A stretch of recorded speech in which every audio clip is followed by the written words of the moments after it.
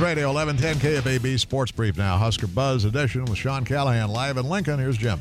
Shano, the constraints of time kept us from asking this yesterday, but I need your take on a remark made by Eric Chinander, the defensive coordinator. This is the guy who has, from my view, the quote of the camp so far when he said, "We're finally doing things right around here."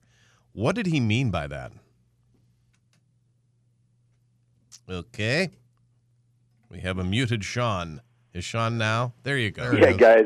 Sean, what did he mean? But that left people wondering what the hell have they been doing for the last 3 years? I think just having enough guys that know the system, that are comfortable in the system. This is the fourth year for a lot of these guys. So, I mean, everyone on the field has either been in the system 3 or 4 years with Chinander. And you think about what these kids had been before. I mean, Bob Diaco for a year, Banker for 2 years. Then before that, you had Papuchis and Pelini. I mean, so they have a system where guys now are comfortable 4 years in a row, which hasn't happened at Nebraska since 2014 to 2017, when Nebraska had the same defensive coaches for 4 straight years. I say 7. I'm trying to remember whatever year Pelini got fired. I just blanked on that year. Those final 4 years. So I mean, you think about that. It's been a long time since there's been kids in this program that have been in a system with the same coaches for 4 years in a row. So you believe what he meant is that they are finally consistently doing things correctly, and they weren't doing it before this staff got here. No, it wasn't a slight at the other. No, it wasn't that. I mean, just he took it a step too and said, like, we're talking, just the language and the terminology. I mean, this was not like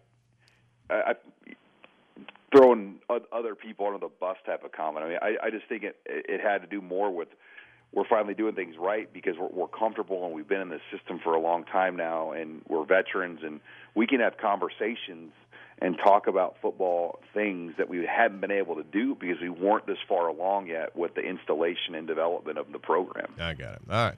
Let's visit about the pass rush. The numbers are stark, but you might illuminate what constitutes a great pass rush in today's modern college football with mobile quarterbacks, spread offenses designed to get rid of the ball in a big hurry, and, of course, in the Big Ten, an emphasis on the run. But what constitutes an improvement in the pass rush beyond just sack numbers for the Huskers this year, in your view? I think getting to quarterbacks with 4 is where you have to start. I mean, you go back to when Pelini was here and they had such great defenses. They didn't blitz a ton. I mean, they could get to you with 4, meaning your 4 could beat their 5 or 6.